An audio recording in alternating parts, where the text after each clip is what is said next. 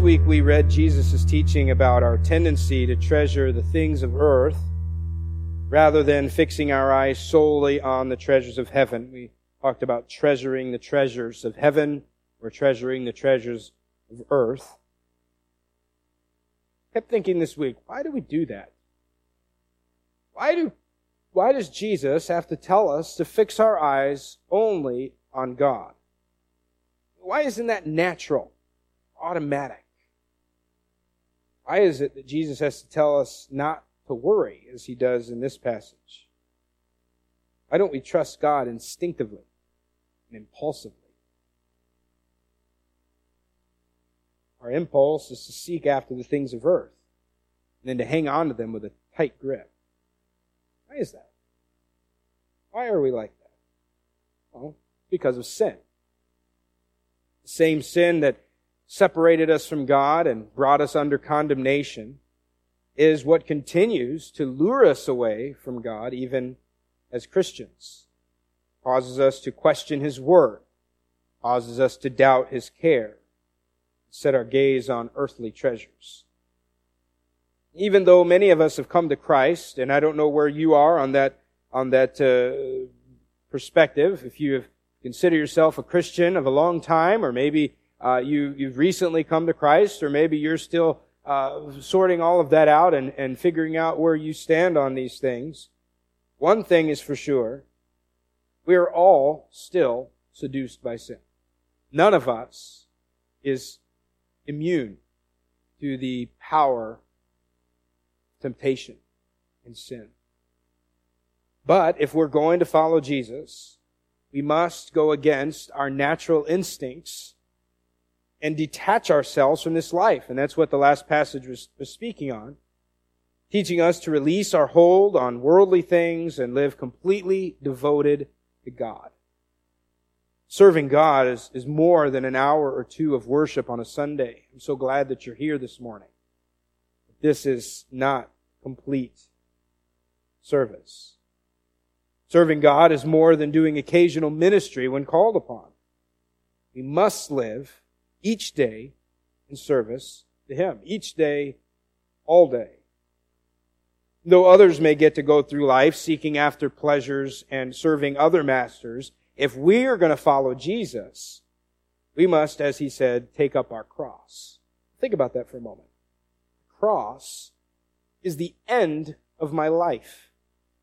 We put it on necklaces. We hang it up in the wall. We love the cross. We sing about the cross. But go back to the days of the Roman occupation in Jerusalem. The cross was not a beautiful symbol. It was a symbol of death. A symbol of the end.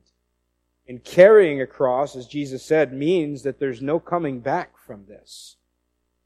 You can't pick up your cross every once in a while. Cross is final.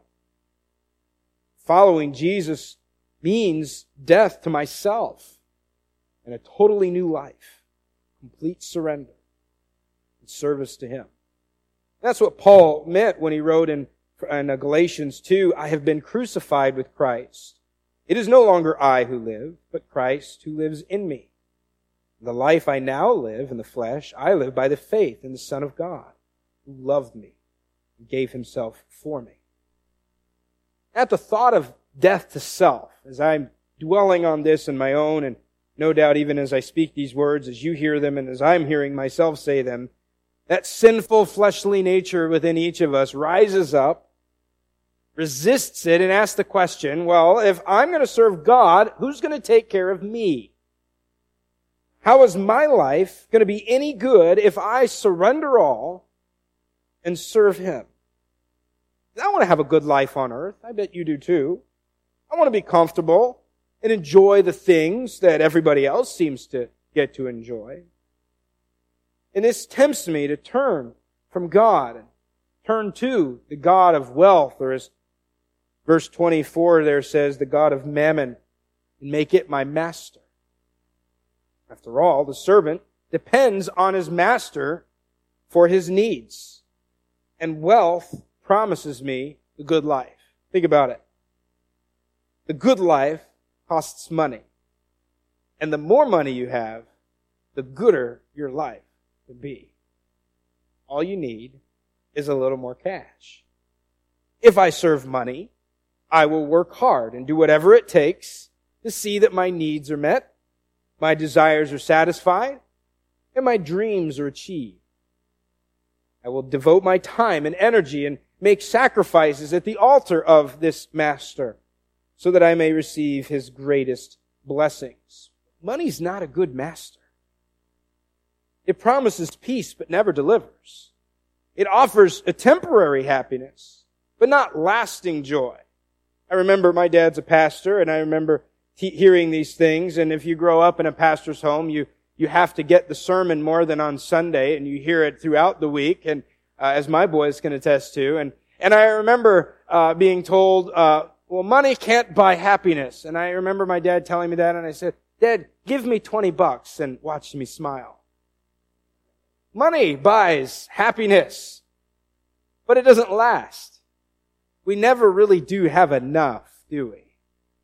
It always leaves us wanting more. It entices us by promising satisfaction of having whatever our hearts desire, but even Solomon, who was the richest king of all Israel, realized and wrote that it has the tendency to grow wings and fly away, always just out of reach, keeping satisfaction and contentment just ahead, tempting us to try a little bit harder, work a little bit longer, and sacrifice just a little bit more to obtain it.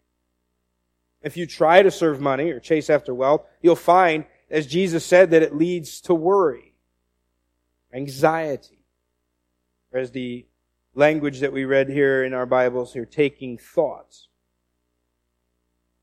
Leads us to ask questions like this. Do I have enough money saved up? How can I get more? Am I making enough money at this job that I have to provide for my needs? How many more hours do I really need so I can get ahead or get set? How many more raises do I need to achieve my desired standard of living? Will this job last long enough until then, or do I need to start looking for something better? How will the economy affect my way of life? What will the stock market do to my retirement fund? What about inflation? What about these other countries? What about our president? What about retirement? Will I even ever be able to retire? Social Security and all of these things. Now, if one serves God, he or she is still going to have the same needs and even many of the same desires. You'll go to work and you'll earn money just like everybody else does, but the difference here is that this person doesn't depend on a paycheck to take care of him. This is a woman or a man who is not counting on a raise to meet their needs. They are detached from wealth and devoted to God. They trust Him to care for them and meet their needs. When we serve God, that means we do what He wants. It means we fulfill His desires, and then we trust Him to provide. Now, Jesus knows our faithless and sinful hearts. And in this passage here, we see that He responds to these doubts really without even waiting for us to ask the question. He knows that we're prone to trust in our riches, earthly treasures, and He tells us not to worry about such things. This worry could be anywhere from emotional anxiety, which is basically a fear and apprehension of what may be, but it could also manifest itself in the motivation for work. Why do you go to work? We can labor out of a worry to provide for ourselves and our family and future, being fearful, eventually overwhelmed or driven to despair at what the cares of this life bring us. I've got to work more because I've got to pay the bills and I've got to have the better life and provide. And out of a worry, we motivate ourselves to work. Whether it is as extreme as anxious thoughts or we can downgrade it to something as just a daily concern of life, worry is sin. Worry should not be the response of the Christian. Robert Mounce said it this way: worry is practical atheism and an affront to God. And Jesus tells us here in our passage Don't be anxious about your life, where these things are going to come from. Instead, he directs us to trust God. And as his followers, we should fully devote ourselves to him and be confident that he will meet every need within his perfect will and timing. Now, if you're like me, I don't know if you're like me or not, but I'm constantly grabbing these other phrases from our recent studies, and as you do that, it really begins to tie in this message together. I'll try to pull out some of them as we go along. God has a very impressive track record of providing for those in his care. The pages of Scripture are filled with testimonies of God's providence and God's great and gracious provision and care. The truth is, we can trust God. In fact, as we begin to understand the awesome power of God, as we begin to grasp his incredible grace and kindness, we realize that no one and no thing can take care of you like God can take care of you.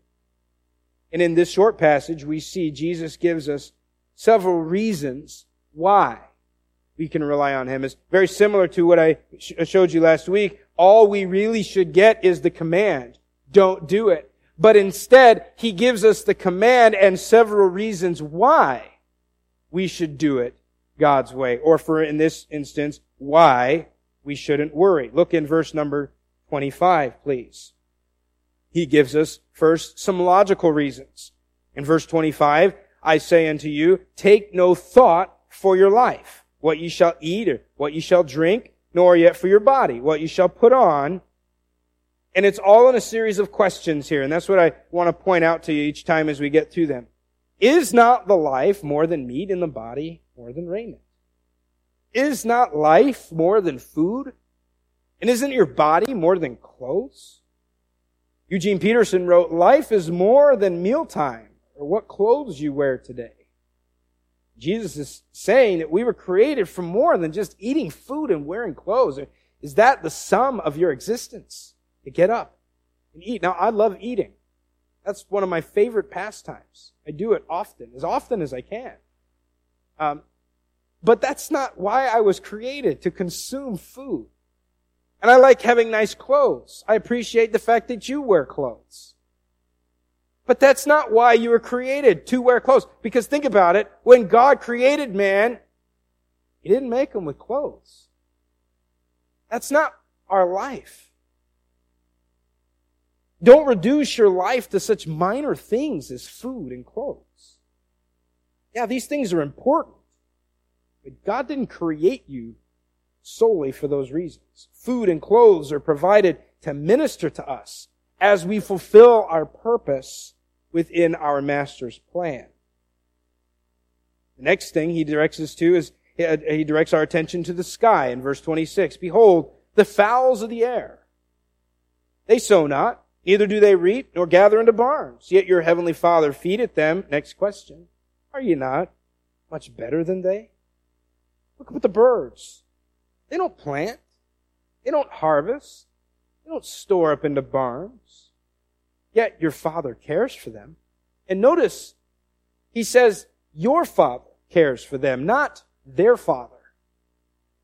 Because they are God's creation, just like all of us are, but only we have the unique privilege and opportunity to call him and know him as both Creator and Father. And it's because we bear God's imprint, because we were made in his image, Jesus reminds us of our worth. And he says, don't you surpass them. That's what it means there. That, aren't you much more than them? Don't you surpass them in worth and value? Aren't you much better than they are? They are simply God's creation, and God faithfully cares for them, yet we're much more valuable to him than they are. Will he not then show the same amount of care to us, if not more?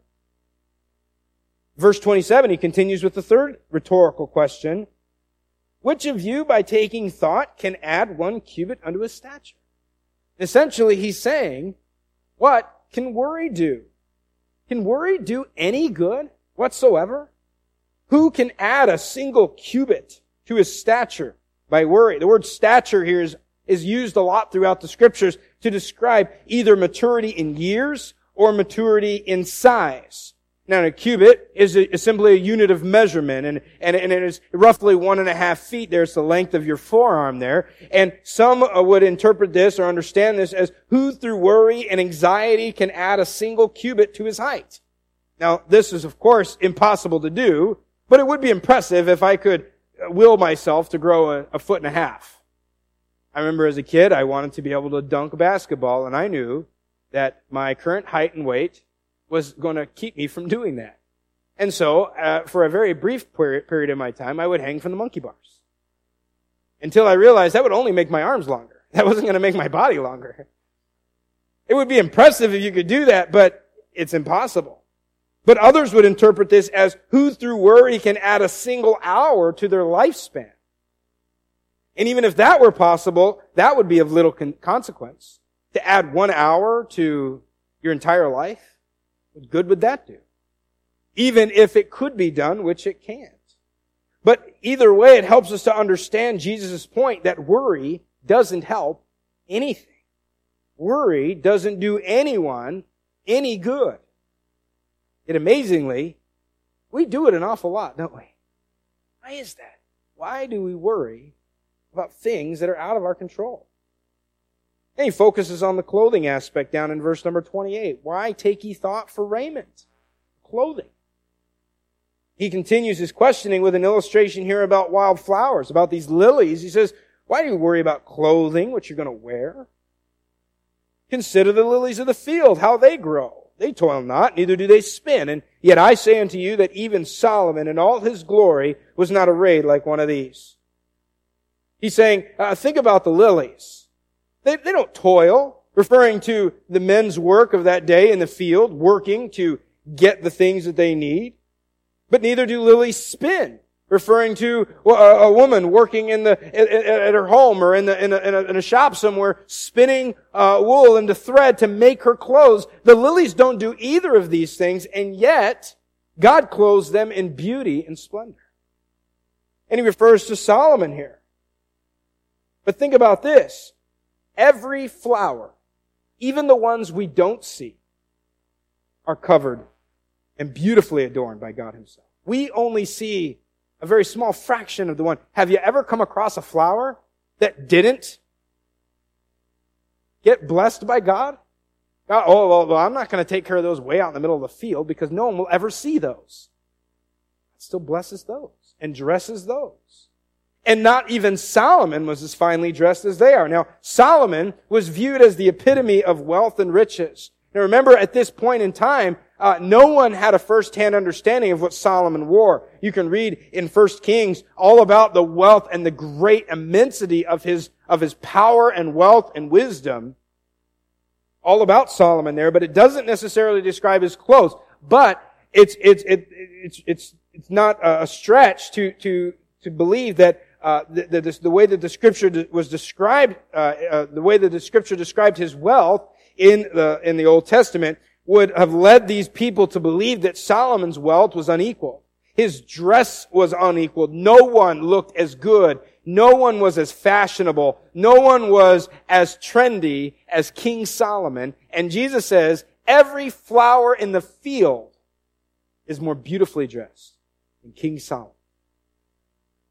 Jesus said, if God so beautifully and incomparably clothes flowers and grass, which are both short-lived and largely unnoticed, talking about going in, today it is here and tomorrow it is thrown into the oven, won't he much more care for our clothes?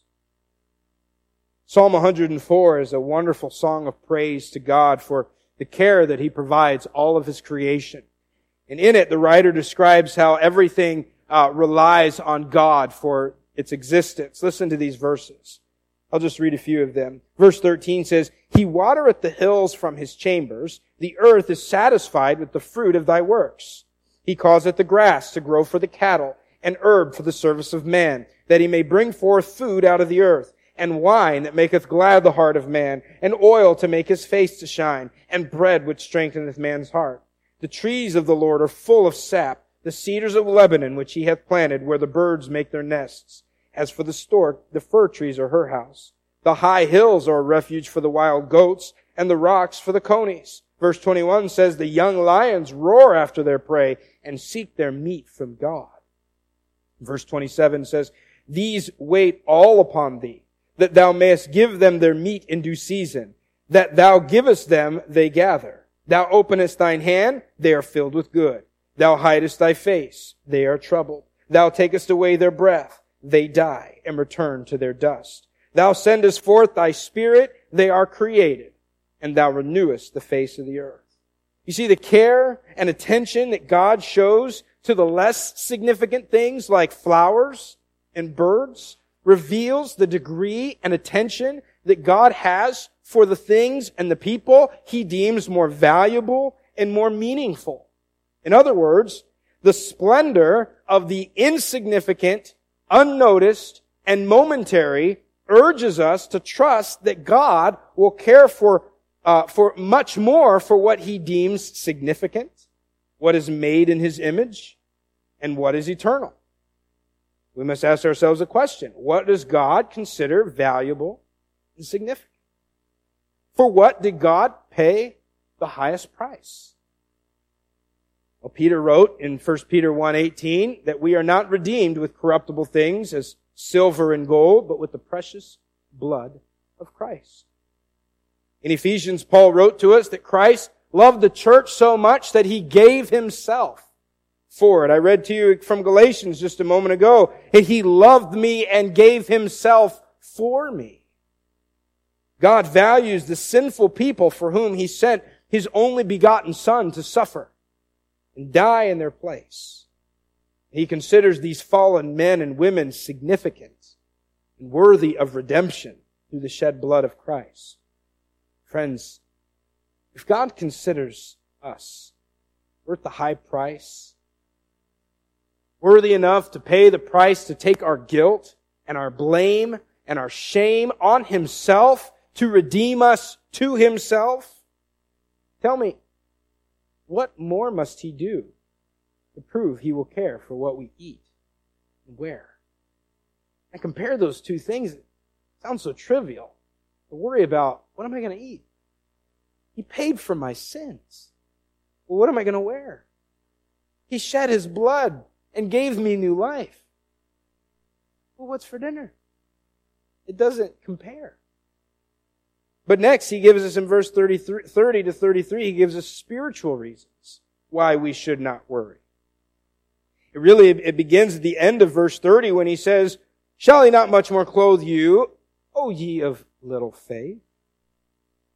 There are logical reasons why we should not worry, and there are spiritual reasons as well. He declares here that worry is a sign of little faith. It's the result of a lack of faith. Worry ignores God, choosing not to trust him, but trusting something inferior. Worry in Matthew 14 is what caused Peter to take his eyes off of Christ and focus on the storm instead of his Savior.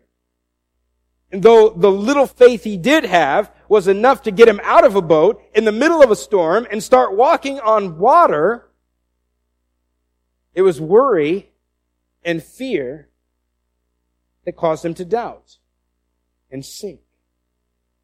Even our own prayers are affected by worry. If you remember the Lord's Prayer, the one line in there, give us this day our daily bread. If we pray as Jesus instructed us to, we will look to God for our daily bread. But this means that we rely on him to supply our every need in his perfect timing.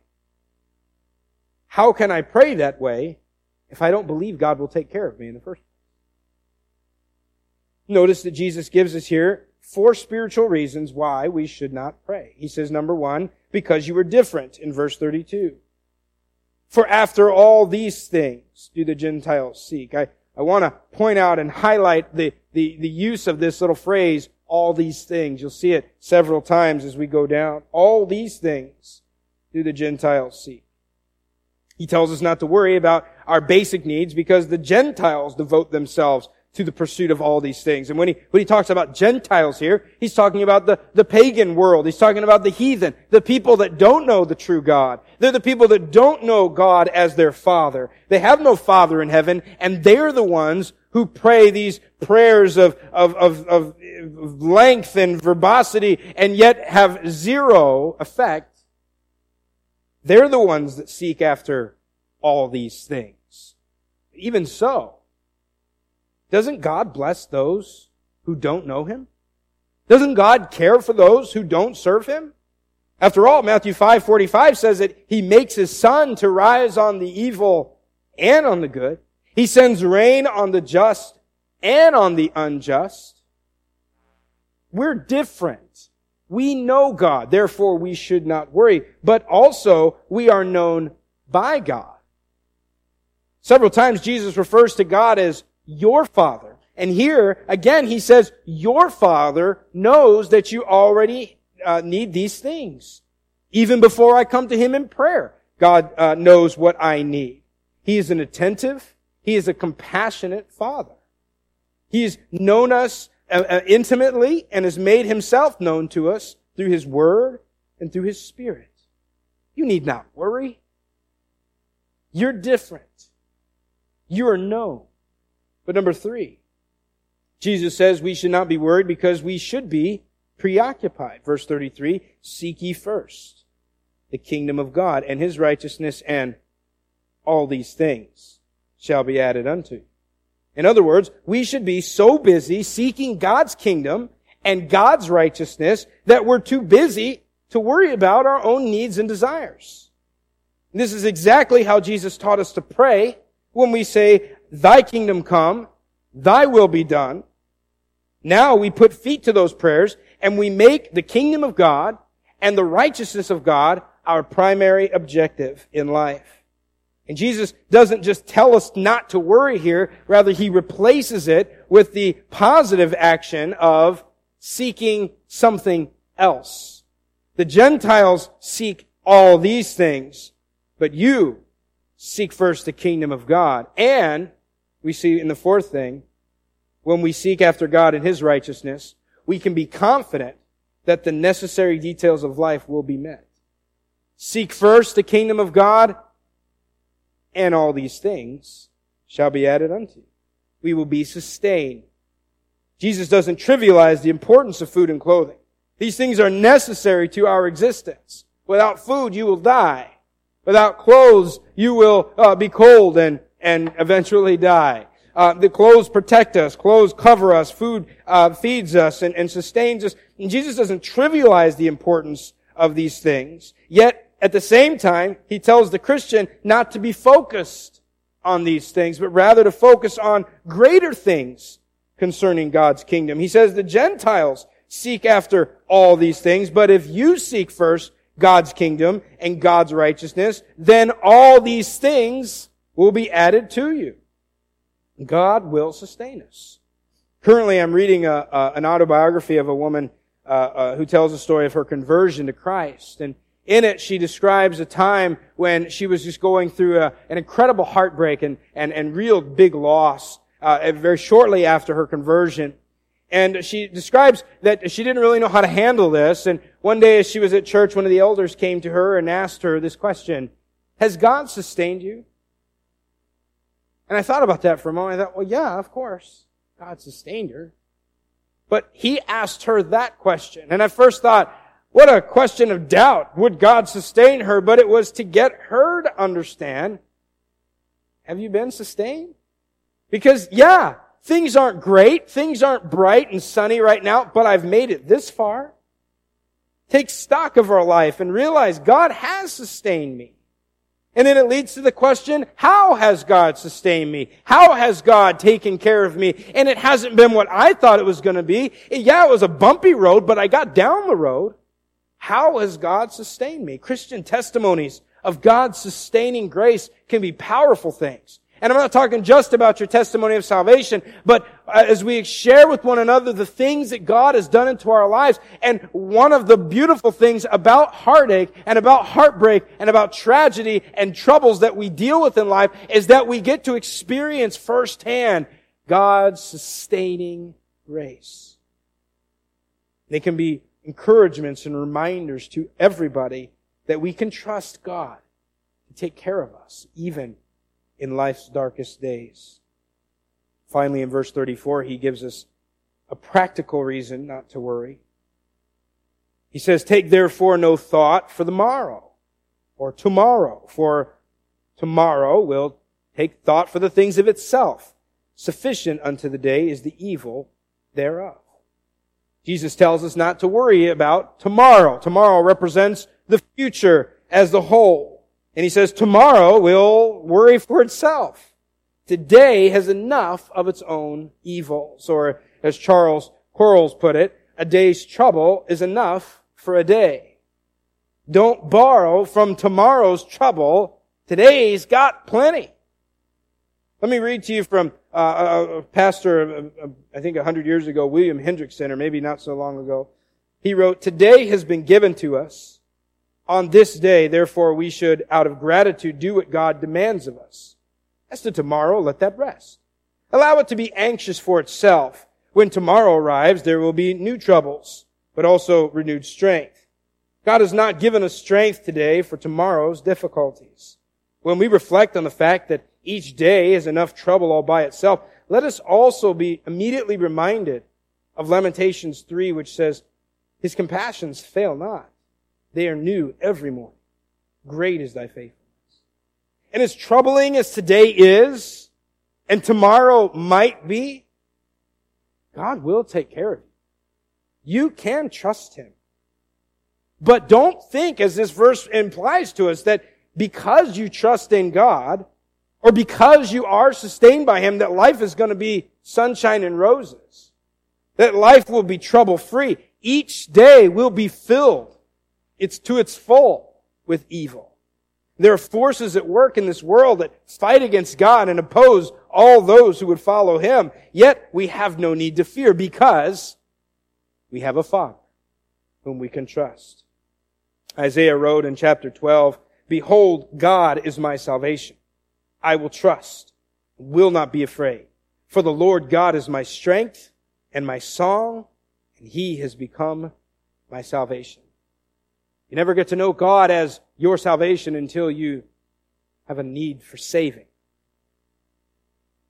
Read from Hendrickson again. "Lack of trust in God, that is fervish anxiety, defies all reason. For it barters away heavenly for earthly treasures, the imperishable for the perishable, forgets that it cannot even add 1 cubit to a person's lifespan, borrows tomorrow's troubles as if today's were inadequate, and worst of all, refuses to consider that if even as Creator, God feeds the birds and clothes the lilies, then certainly, as Heavenly Father, He will care for His children.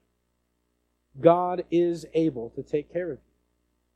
If He feeds the birds and dresses the lilies, are we not much more valuable than they? You trust God with your eternal soul.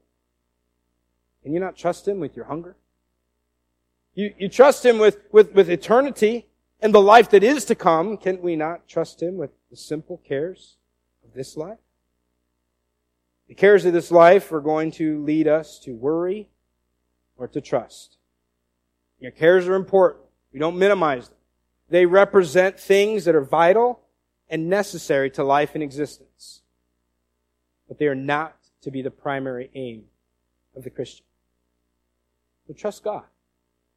Cast your cares upon Him. He cares for you. In your time of need, come boldly to the throne of grace. And there find mercy and help from your Father.